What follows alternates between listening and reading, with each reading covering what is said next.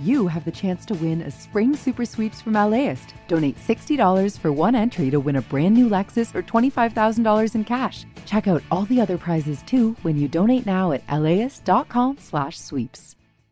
I'm Tracy Thomas, host of One for the Books, a live literary event series from LAist. We are back with guests, author Amanda Montell and actor Bella Lavelle. You can find us on May 15th at the Crawford Family Forum. Tickets at LAist.com/events. A heads up, this episode includes explicit and derogatory language.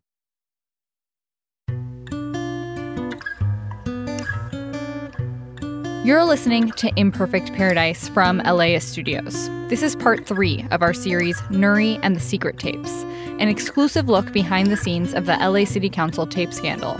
I'm your host, Antonia Cereijido.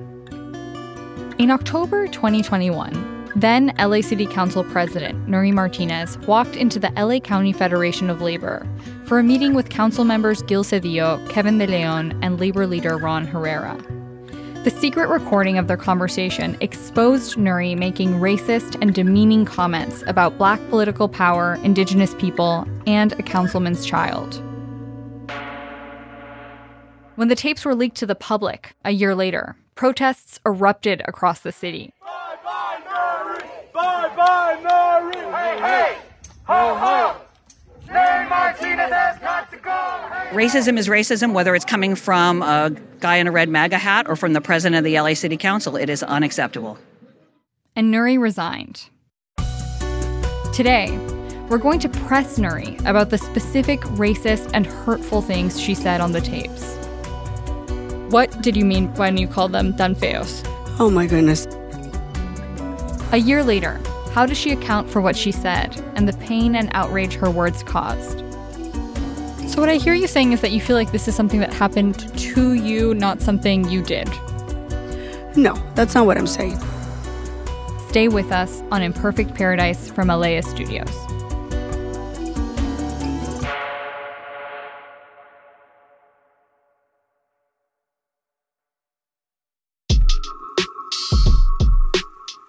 Almost immediately after the secret tapes were published, a team of us at LAist knew we wanted to tell the story of the scandal. We knew that before it happened, Nury Martinez was considered by many a champion for the working class and immigrant families, an underdog. And then she sabotaged her career with her own words. She became a prime example of anti-Blackness and colorism in the Latino Latinx community. We wanted to get into the tension between what she represented before and after the scandal. We had assumed that Nury would not want to talk to us. Our senior producer, Emily Guerin, found her phone number on Twitter. It had been posted by activists. And Emily left her a message. We were shocked when Nury called back. We made it clear it was not our goal to redeem her or help her seek forgiveness. That would be for the public to decide for themselves. We were interested in the part of the story that was still unknown, how she experienced the scandal and the aftermath. But more importantly, we wanted to ask her difficult questions about the specific racist and prejudiced things that she had said on the tape. We wanted to know if she understood how much pain she had caused and why. After a month and a half of deliberation, Nury agreed to be interviewed. We also reached out to the other people on the tapes, Gil Cedillo, Kevin De Leon, and Ron Herrera. None of them agreed to talk on the record. We set aside 6 hours for our interview with Nury over 2 days.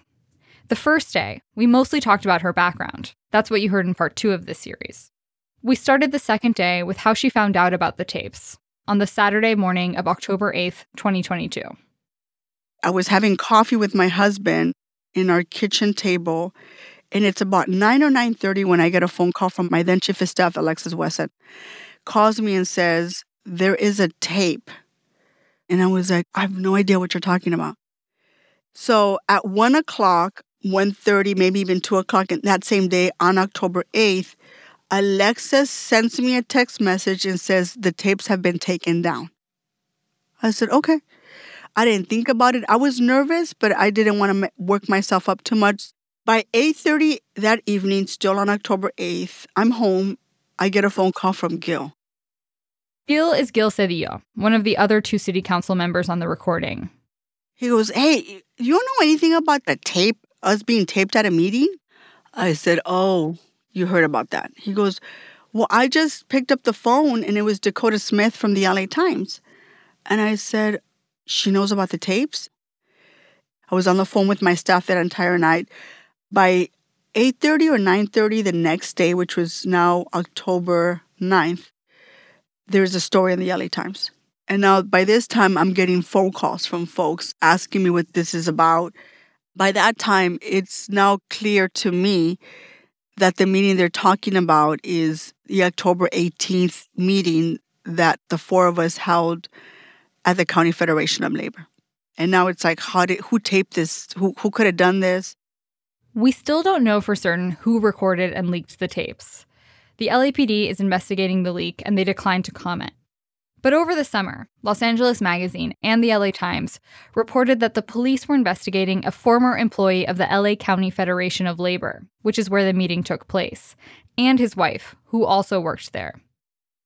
It's not clear if the same person who made the recording may have also posted the audio to Reddit and Twitter, which is how journalists discovered it.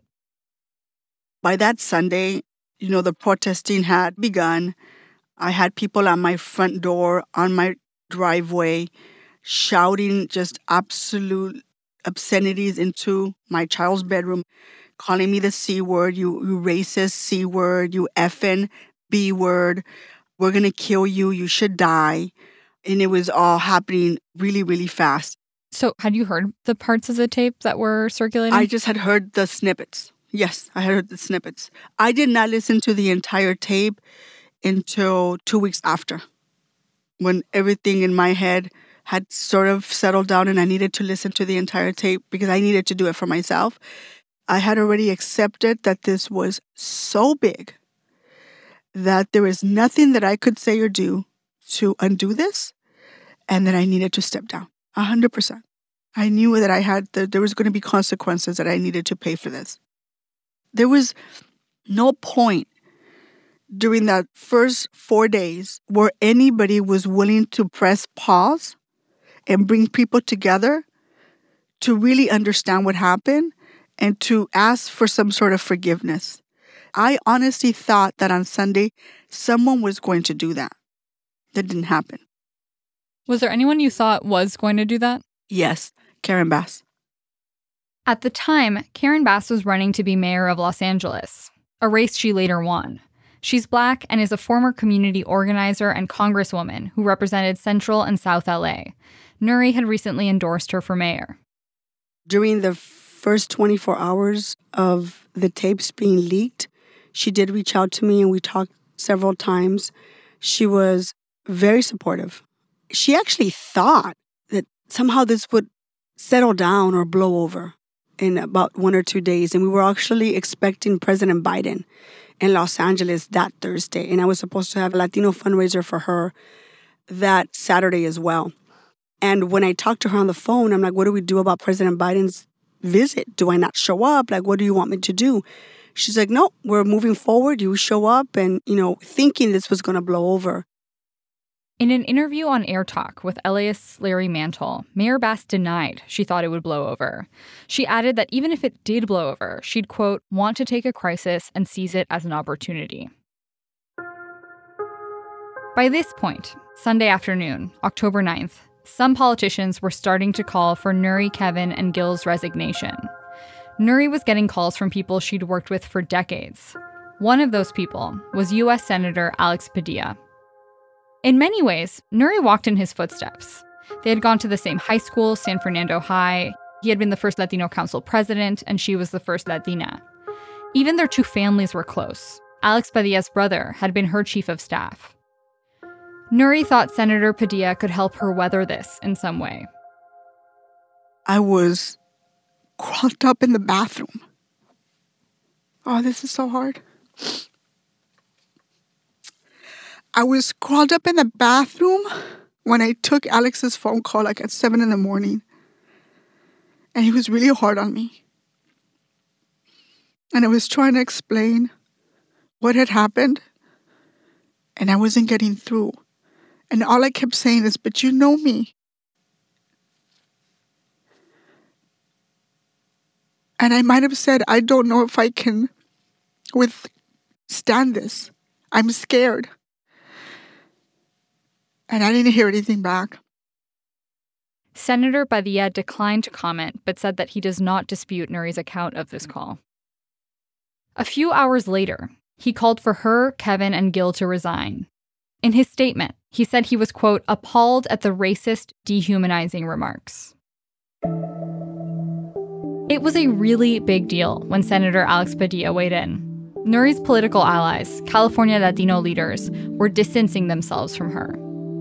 Not long after Senator Padilla's statement, Nury says she heard that Karen Bass was calling for her to resign. I then got on the phone with Paul Krikorian and told him that I was going to step down as council president. Paul Krikorian is an LA City Council member. And so that's what I ended up doing on Monday. Nury spent the next day or so on the phone with various city council members, trying to figure out who should replace her. What strikes me about how you're describing those couple of days is that it sounds like you were sort of in like logistics brain. It sounds like you were still very much like, okay, I have to move this thing here, this thing there. But in terms of like sitting down and thinking about why people were upset about the tapes or processing, because there ended up being national conversations about what it meant that you had said these things. Like, was that going through your mind? Yeah, that went through my mind at night because I wasn't sleeping. So the first thing I attempted to do is take full responsibility and apologize, which I know was not accepted at the time, and then fix what I had done. Of course, I thought about what this has done. Of course, I thought about Mike's baby. Of course. But once the phone calls kept coming in, I didn't necessarily feel comfortable with these people on the phone. I didn't know if I was being recorded. I didn't know if they were talking to the press. So I didn't talk about these things with anybody on the phone. So the only thing I knew how to do is hand over my responsibilities as a council president and make sure that I didn't mess up anything else. On October 12th, 3 days after the LA Times published its first story about the tapes, Nury resigned from the council entirely. Her resignation letter begins, "It is with a broken heart that I resign my seat for Council District 6, the community I grew up in and my home." And it ends, "While I take the time to look inwards and reflect, I ask that you give me space and privacy."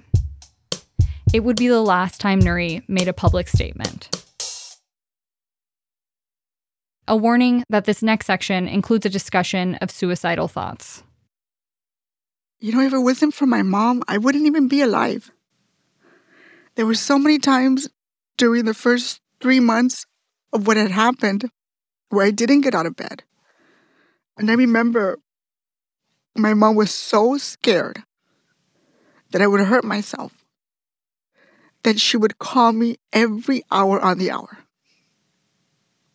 She couldn't come over because there were so many cameras, and I was so ashamed that I still can't talk about those horrible, dark days. I think I would go to sleep, and I remember this. I don't want to wake up tomorrow.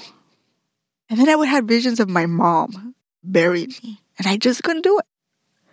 I couldn't see my mom burying me. I don't know what's next. I know that this took my passion and my light. I don't know how to describe it in any other way besides I'm lost. I don't know what's next. I am not at all suggesting that all should be forgotten. Absolutely not. I think these conversations need to be had. But the sense of not being worthy enough to be forgiven or to be listened to was so hard. People make mistakes. I would hope that after this, people would find a different way to hold people accountable. Coming up, I do just that. I press Nury to account for what she said. That's after the break.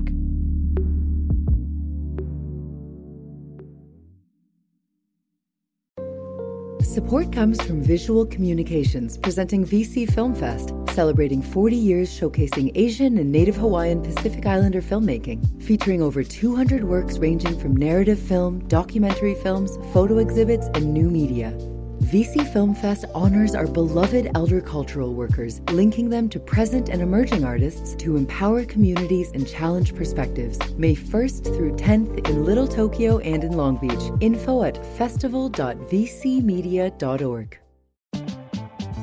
LAist has a new live event series with the James Beard Foundation. We Are Where We Eat will go behind the scenes of some of your favorite LA restaurants to find out how and why they do what they do. I'm Austin Cross. Join me for the first event where we'll explore how restaurants help make a neighborhood, and we'll all have something delicious to eat afterwards. It's May 22nd at the Crawford. Get your tickets now at laist.com/events. You're listening to Imperfect Paradise. I'm Antonia Cereijido. When Nury showed up at the studio on the second morning, she had lost her voice. How did that sound? Yeah, it sounds terrible. She said the stress of the previous day's interview had taken a physical toll on her. So we rescheduled for the following week. And I honestly didn't know if she was going to show. But then she did. Let me just tell my family that I'm turning off my phone. Yeah.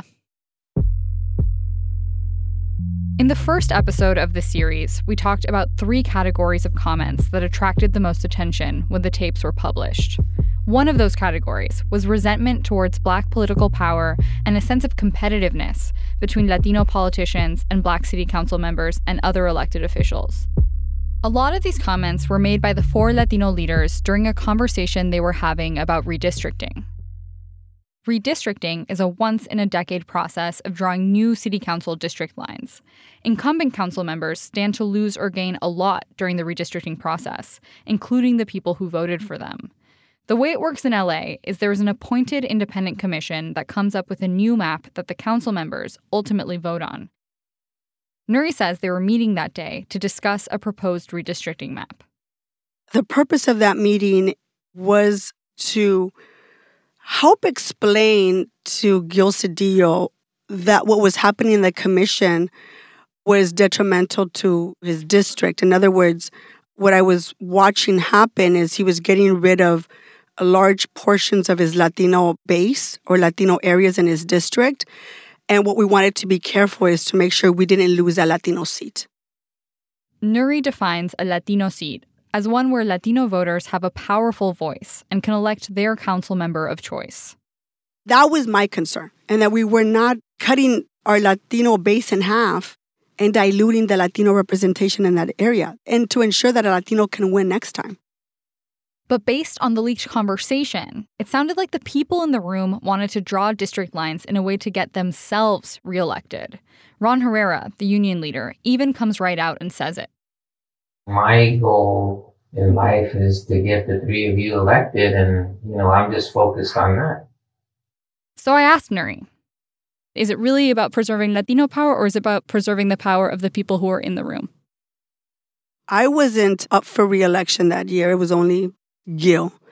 And for us, it was about preserving Latino seats in general. So not trying to create a map that's advantageous to Gil? No, in my mind, it was more about protecting the seat as the Latino seat, not necessarily about Gil. Yet on the tapes, they talk specifically about Gil Cedillo's re-election prospects. Gil lists a bunch of neighborhoods in LA that were formerly working-class Latino neighborhoods, but are now gentrifying and becoming whiter and wealthier. I'm not good with anything that adds more Elysian Park to me. I'm not good with anything that adds more Highland Park or Eagle Rock. He knows he's not popular in those areas. Elysian Valley's a headache. Eagle Rock's a headache. Highland Park's a headache. And Lincoln Heights. I don't need those areas. I have poor people.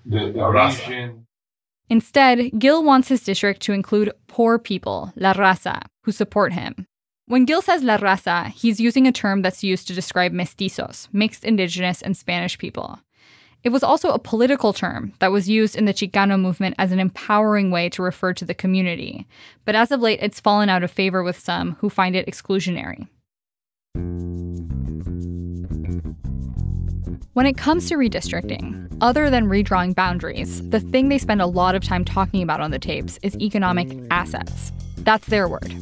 Things like universities, stadiums, airports, etc., that are tied to good union jobs and bring resources into the community.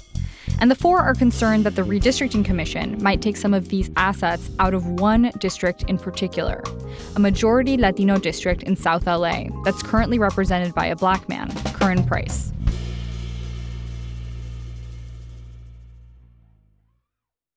They care about this district because although it used to be majority black, it's become the district with the highest percentage of Latino residents in the city. And they think it will be represented by a Latino in the future. Here's Nury on the tape. If you want to talk about Latino districts, what kind of districts are you trying to create?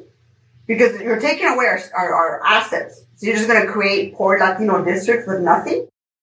In particular, the four in the room wanted the University of Southern California, USC, to remain in this majority Latino district. They didn't want it moved over to a neighboring district that's also in South LA.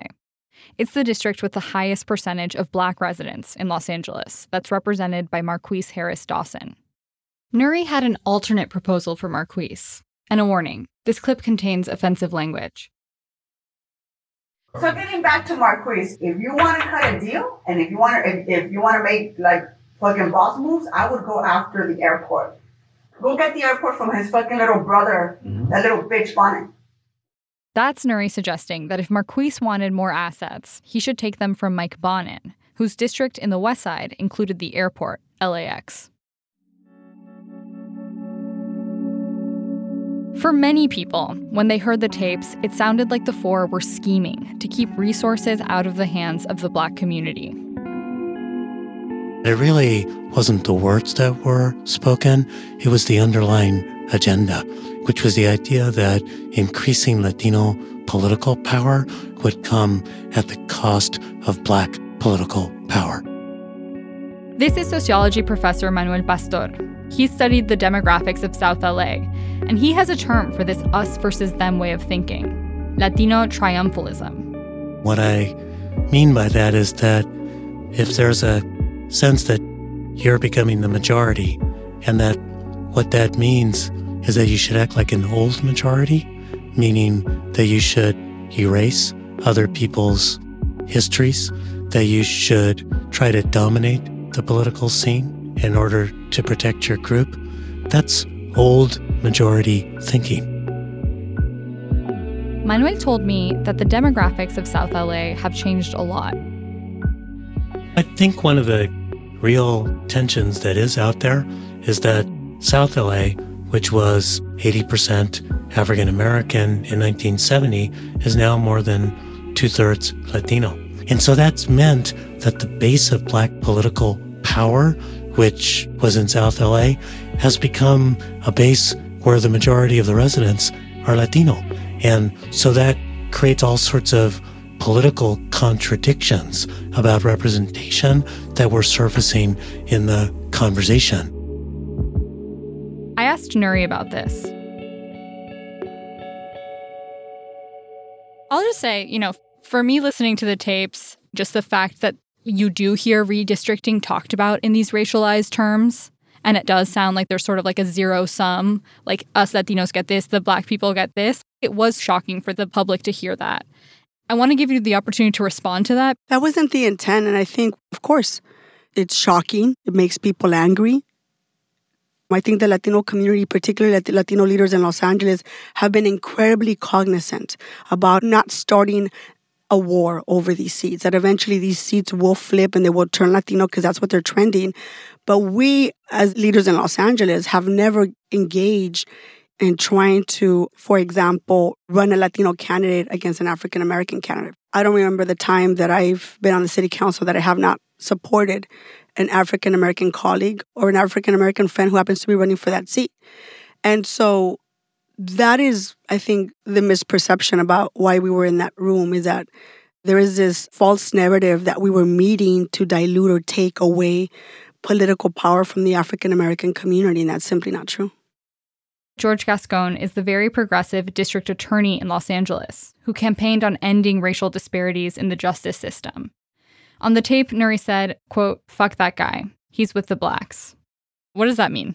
I walked in there really angry and frustrated, and it was a mean and insensitive thing to say. And I didn't mean anything by it. I did not mean it. It was certainly not meant in a derogatory way whatsoever. He does have African-American support. And there's nothing wrong with that. You know, one of the things that did come up was a conversation about a lot of Afro-Latinas saying, and Afro-Latinos saying that the way that the Latino and Black community were talked about was like a zero-sum game. Like there's a Latino seat and there's a Black seat, and that would negate Afro-Latinos as a community. I don't know if when you say Latinos, if you think of the Afro-Latino community. No, I can't say I do, but it's not on purpose because we often don't think of Afro-Latinos, particularly in Los Angeles. I think you see more Afro-Latinos in Florida and New York and D.C. As of 2019, California has just under 250,000 people who identify as Afro-Latino, about 1.5% of the population. But the vast majority of Latinos in California are Mexican American. In LA, 75% of Latinos are of Mexican descent. On the tape, they imply not only that Black people and Latinos were competing for political power and council district representation, but that Black people were better at advocating for themselves. In the tapes, Kevin De Leon compared the voice of Black people in the city to the Wizard of Oz, saying it sounds louder and more powerful than it actually is. He and Gil Cedillo also complain that if there are 25 Black people, they shout like they're 250.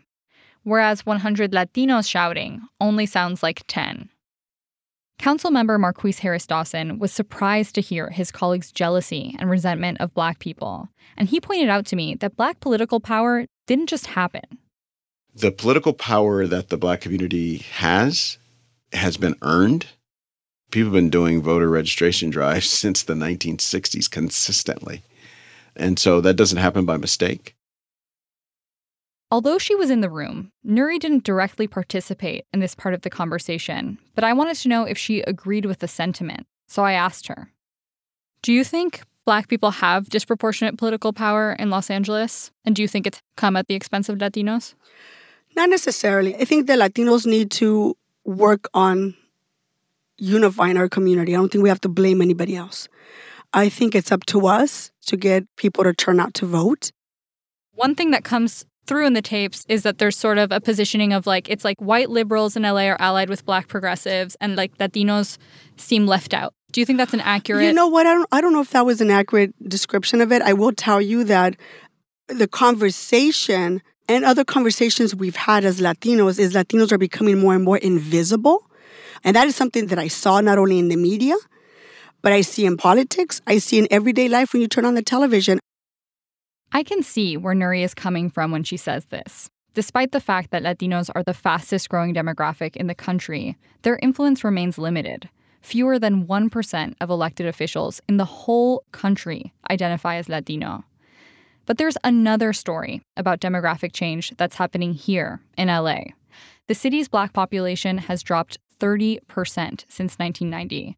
When the first episode of this series ran, one of my Black colleagues told me that for her, what this story represents is the continued feeling of erasure. That to be a Black resident in LA is to be erased. When Nury, Kevin, Gil, and Ron are talking about those future Latino seats in South LA, they're also talking about this other story. Those seats used to be decided by Black voters, and now they're decided by Latinos. When you turn on the television, our stories are not being told. And when we do tell them, and when we are frustrated, even in a private conversation, it's turned against us. Like, we don't have a right as a community to advocate for ourselves because somehow that goes against another ethnic group. I don't know why we do that. Nury's expressing to me that she feels like what she, Gil, Ron, and Kevin were doing in that meeting was advocating for themselves as Latinos. But other people made it out to be a case of 4 Latino leaders scheming to take power from Black people. For Nury, this is proof that Latinos continue to be misunderstood. She was particularly frustrated by how the LA Times reported on the story. I have always felt that as a Latina, I have never really been given a fair shake by the media. The coverage of these tapes in and of itself say it all. I think there was a deliberate, concerted effort to take snippets of the conversation and put them out to the general public. So you think if it had been presented whole, it wouldn't have blown up in the same way? Yeah, I do. The LA Times, in fact, did post the full audio on YouTube within a week of publishing their first article about the tapes, as did Knock LA. And later, the LA Times published an annotated transcript of the full conversation. So what I hear you saying is that you feel like this is something that happened to you, not something you did. No, that's not what I'm saying. I'm saying this is a conversation that took place in a private setting out of frustration and anger for everything that was going on. And I take full responsibility for it.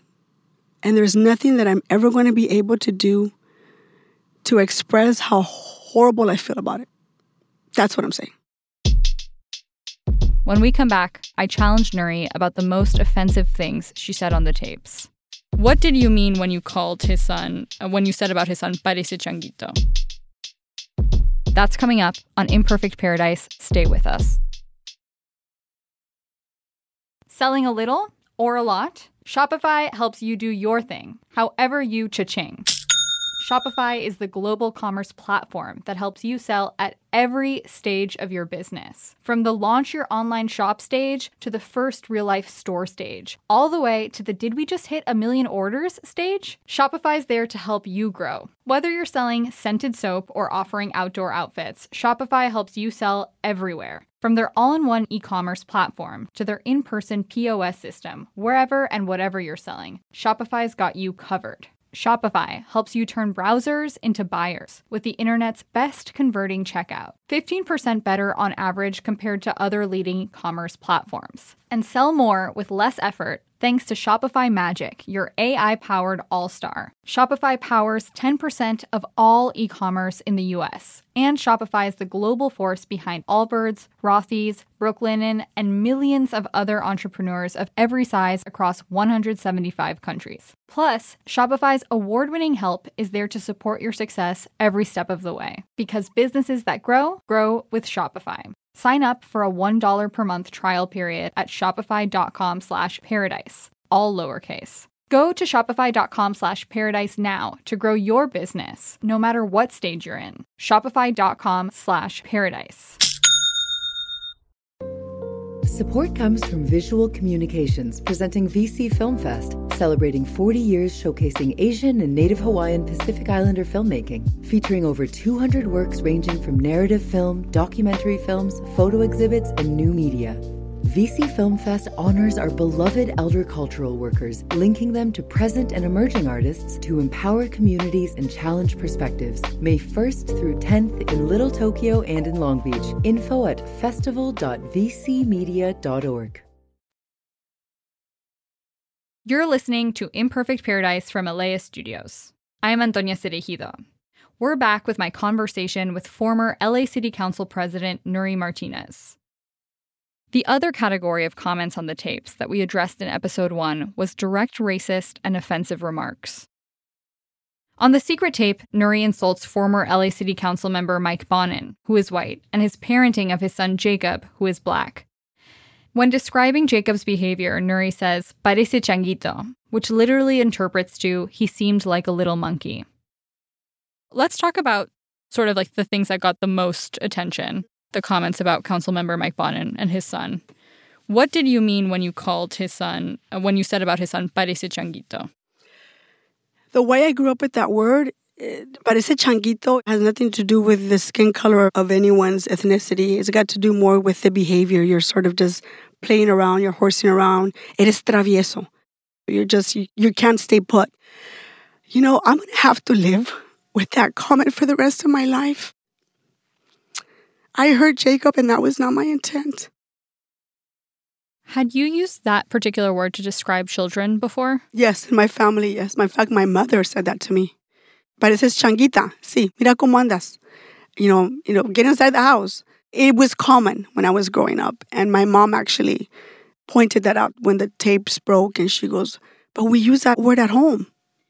But yes, Mom, but my mistake was that I was referencing an African-American baby, and I shouldn't have done that. Why do you think it's different to say it about a black kid versus a kid of another race? I did not mean it in a derogatory way, and it wasn't meant to describe him as a black child. That was not the intent of the word. But do you understand why is it that word specifically is offensive when talked about a black kid versus another kid? Oh, 100%. No, just the why.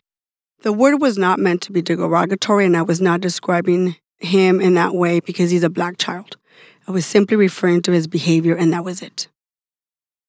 Would you have used that word in English? Never. Never have I ever used those words in English. It is absolutely true that the racial dynamics in Latin America are different than they are in the US. But this idea that changuito in reference to a Black child is somehow not racist in Spanish is not accurate.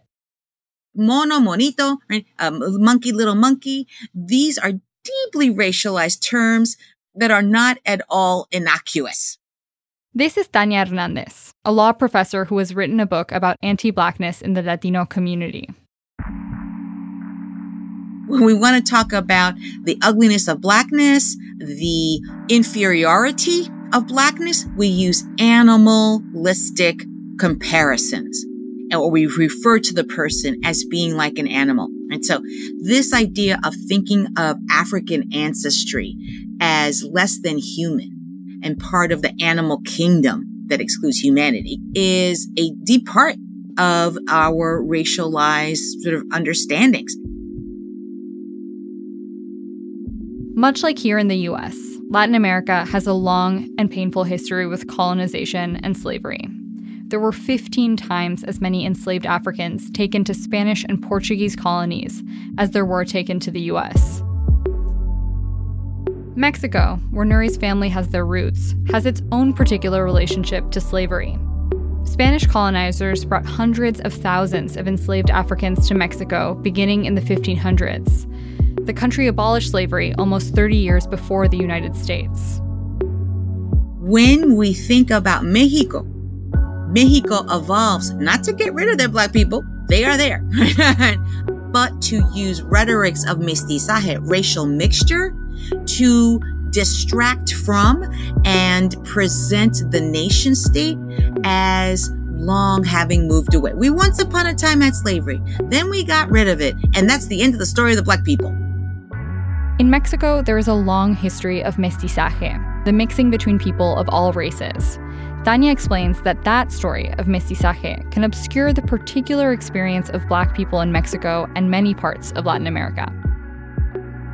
In some respects, it's even a deeper-seated set of racial pathologies because we have not been as open about talking about it. And if you keep something in the dark, festering, then it doesn't have a chance to be addressed, let alone healed and resolved. The first time I heard the leaked tapes, I felt deeply embarrassed. It was like hearing a family member make an off-the-cuff racist remark in front of a friend who's meeting them for the first time. My family's from Argentina, and growing up, I heard a lot of phrases that now I understand to be rooted in racist and prejudiced thinking. I would visit Buenos Aires and hear people referring to all Asians as chinos, regardless of their country of origin. Until 2 years ago, I would use the word quilombo to refer to a mess.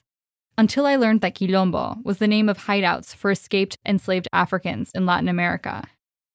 And my family would call my white mom, who has a darker complexion than all of her siblings, la negrita. Here's Tania Hernandez again.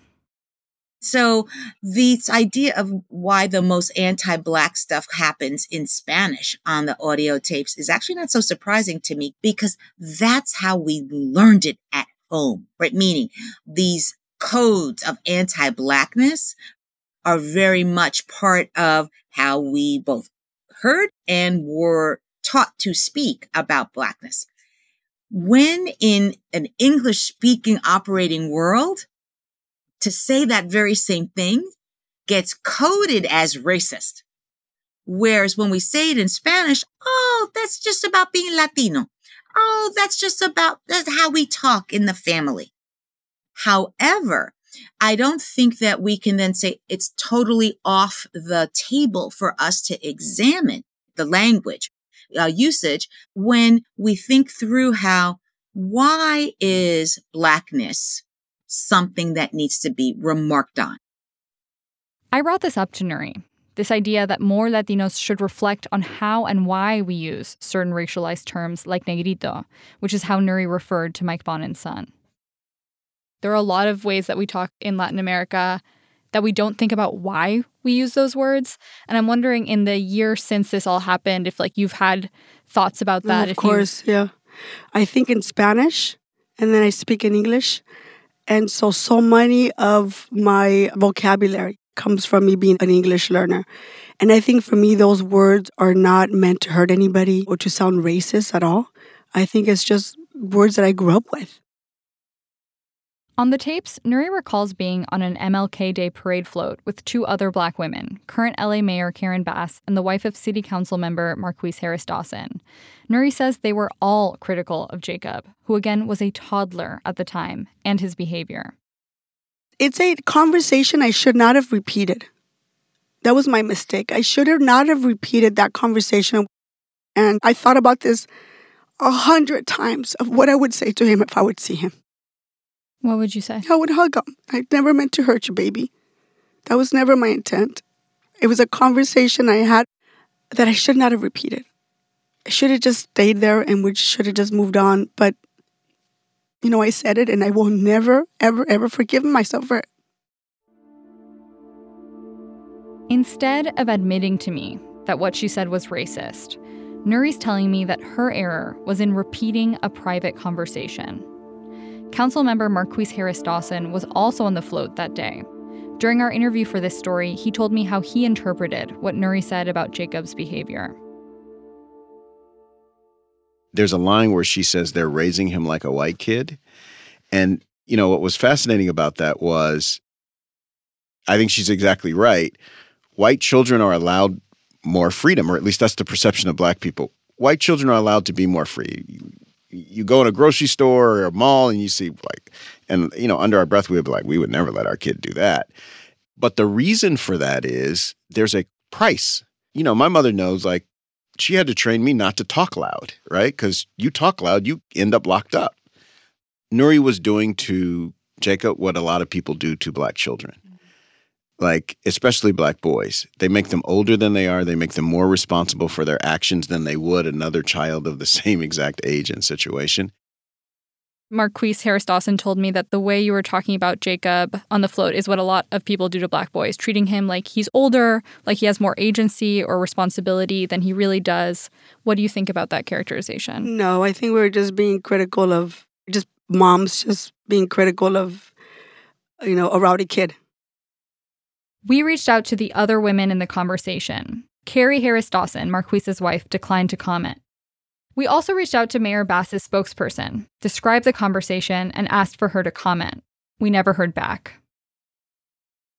All of these hurtful comments about Jacob were said in a part of the conversation where the 4 are joking around about how they think Mike Bonin, who is white, uses his son, who is Black, as a political prop. Literally the word Ron Herrera uses, a prop. Nury says he's an accessory. Do you think he was using his son in a politically expedient way? That's a question for Mike. I knew people thought when they said, he's bringing him, they imply I would bring Jacob places for political reasons, that I would look good to Black crowds or whatever. This is former LA City Council member Mike Bonin. My little accessory, as Nury put it. That sort of hit me on a level of insecurity, right? It hit me, making me wonder, questioning my value as a dad. There was a little internal voice that bought into the questioning the legitimacy of my family, right? On the gay level, on the adoptive level, on the transracial level. But I also knew, because of being a transracially adopted dad, that it is vitally important for me to make sure that my son is in places where he sees people who look like him, that he grows up with exposure to immersion in the African-American community. And so anytime I was at an event like a King Day parade or community events in other parts of the city, it was always very important to bring Jacob. When Herb Weston was president of the council, I occasionally would bring Jacob into the chambers so he could see that the guy in the president's chair was the guy in the room who looked most like him. And so I knew that those hits were part of being a transracial family, but I also knew I had to do it, right? It was important for Jacob. But it stung on a lot of different levels because, transracial adoption is complicated. Mike told me that he has still not forgiven Nury for what she said about Jacob, and that someday, when Jacob is older, he would like Nury to apologize to him directly. The next comments I wanted to address were the ones that most shocked and surprised me, given Nury's personal and political history. In reference to Oaxacans that Nury sees on the streets of Koreatown, she says, "I see a lot of little, short, dark people." And then she says, "tan feos," literally interpreted to, "they're ugly." What did you mean when you called them tan feos? Oh my goodness, that's another, thing that I will never forgive myself for. That was just a horrible, insensitive thing to say. I certainly don't have anything against the Oaxacan community. I've never been to Oaxaca, which is ironically one of the places I would love to visit. I feel horrible for insulting the community. Colorism in Latin America goes back to the colonial era. The Spaniards imposed a hierarchical, race-based caste system. The more European or light-skinned you were, the higher up you were. It was a system that excluded and discriminated against indigenous communities, and that exclusion persists today. Today, indigenous people in Latin America have lower life expectancy, less access to education, and lower earnings, according to the United Nations. And it's also had repercussions in terms of how Latinos see themselves. It was notable to me that Nury grew up watching Univision and telenovelas. I also grew up watching telenovelas, and I was always taken aback by how almost all of the actors were white. You would think there were no indigenous people in Latin America if that's the only media you consumed. Do you think there's a colorism problem in Latino communities? Yes. I think there is. I think we're getting better. And certainly my comments didn't help because they were insensitive, but I certainly think that exists. It exists in other cultures as well. So you don't think, though, that you harbor a bias against people with darker skin? No way. Her words just confirms how racist the other Mexican can be towards indigenous people. Odilia Romero, the head of the indigenous human rights group Cielo, told me she wasn't surprised by how Nury described Oaxacans. I always say, we indigenous people from Oaxaca or from anywhere from Mesoamerica, we migrate with our food, with our music, with our prayers to our deities. They too migrate with their traditions, with their culture, with their music, with their racism. It doesn't stay there. But she did feel like there was something fundamentally hypocritical in Nury's insults. You're the first woman to be the president of city council. You've had this discourse of, how Latinos get discriminated, how hard it is to be a Latina or a person of color. But you repeat exactly the same thing with us who are darker, but also people of color. You have a lot of white passing Latina privilege. We don't. And you have always claimed how you're fighting this racism, this discrimination, this structure, being the first woman. But you repeated exactly the same thing that you're fighting against. Why? I had a similar question, because it seemed to me like Nury could see so clearly the ways she's been discriminated against in her life. But during our interview, it seemed like she couldn't understand that she is also capable of discriminating against others. I think it's really clear that you regret what you said, but I'm curious, looking back, why do you think you said that? Where was it coming from? Have you thought about why you said what you said? I've thought about that particular day, God, 1,000 times, if not more. I was so frustrated and so angry and so alone and so abandoned by everyone, particularly other members. And I think that over the 2.5 years as council president, I just grew more frustrated and angry and pissed off at everything. And that's what you saw. That's it. I understand the frustration, but I think there's a difference between being frustrated and saying things that are insensitive, like you said. And what I'm trying to do with this interview is unpack sort of where the things were coming from. Do you think there's an anti-Blackness problem in the Latino community? I don't know.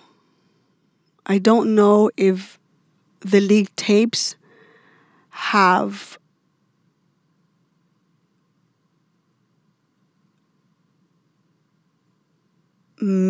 I can't, I don't know. I mean, that's a really good question. I never felt we had one on the council. Just speaking personally, my personal experience, that's all I can speak to. Do you think that there is a conversation to be had about anti-Blackness in the Latino community? Not in my household. Those conversations we've never had to have those conversations because we've never felt that way. Throughout our interview, Nury had been saying sorry, but not deeply engaging with my questions. So I decided to ask one last time. You know, one of the things that did happen was this larger conversation about how we talk about race in our communities. And in many ways, I think that part of it is good, like that we try to have... I wish I can dive more into that, because what this has caused for me is I don't even know if I'm the right person to even have these conversations anymore. Because I've been tainted in such a way where I don't even know if I would even be welcome. Even in this conversation, I'm very worried and feel really scared and nervous to even dive into that. If that makes any sense. I'm not avoiding your question. But I'm just really scared to answer it. What if I say the wrong thing? And now we're back to square one. I do not know if today I am the right person to have those conversations. Do I believe they need to be had? Yes. I just don't know if I'm the right person to talk about this at this time.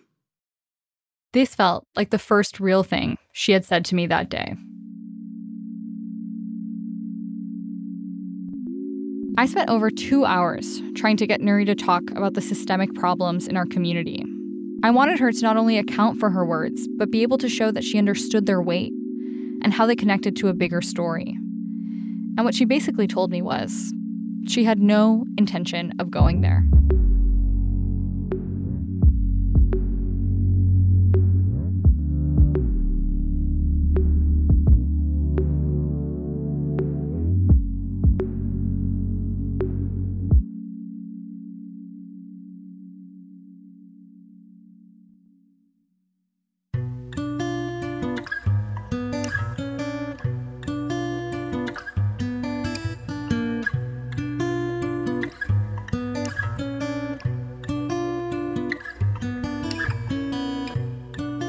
Next time on Imperfect Paradise. A lot has happened since the scandal broke a year ago. Kevin De Leon has stayed in office, and actually, he just announced that he will be running for re-election. Nury, by the way, said that she supports Kevin's decision to not resign, that she doesn't think he's a racist. On October 6th, Gil Cedillo filed a lawsuit against the LA County Federation of Labor and 2 of its former employees, saying the recording ruined his reputation and alleging negligence and invasion of privacy. Kevin also filed a separate lawsuit against the 2 Federation of Labor former employees. Last December, a young progressive Latina replaced Gil Cedillo on the city council. Her name is Ulises Hernandez. Ulises represents a new wave of progressives on the city council. She says they're determined to help the most marginalized, not to sell people out. In the next episode, we'll hear more from Ulises and Councilmember Nithya Raman about their vision for healing divisions in the city. There are a lot of people who think of themselves as progressives who have literally the opposite views from each other. I think identity politics in that way can constrain us from meeting the needs of our district and the people who live there. Because time and time again, we've seen reflections of leaders who look like us, who are supposed to represent us, making decisions that totally throw our communities under the bus.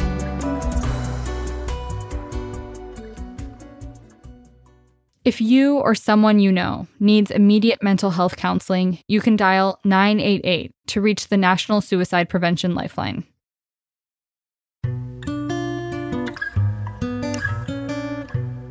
This episode of Imperfect Paradise was written and reported by me, Antonia Cereijido.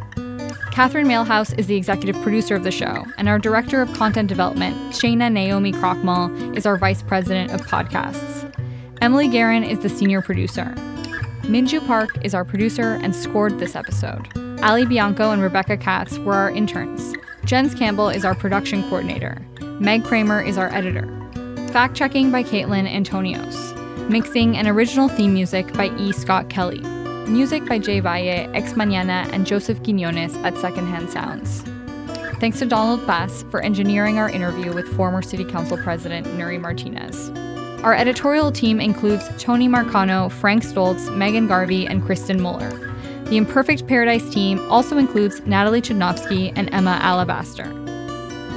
Additional thanks to Erica Washington, Austin Cross, Julia Barajas, Sofia Paliza-Carr, Annie Gilbertson, Geraldo Cadava, Francis Aparicio, Nadia Raymond, Fernanda Echavarri, and Carlene Galler. Imperfect Paradise is a production of LAist Studios. This podcast is powered by listeners like you, donating as little as $5 a month. And we can only keep making more episodes like this one with your partnership. Support this show by donating now at LAist.com/join. This podcast is supported by Gordon and Donna Crawford, who believe quality journalism makes Los Angeles a better place to live. LAist Studios operates within the homelands of the Gabrielino Tongva people. We recognize the painful history of displacement, settler colonialism, and erasure of the people, their language, and their sovereignty. Visit LAist.com/land for more information. We encourage you to get curious about the land on which you live and work.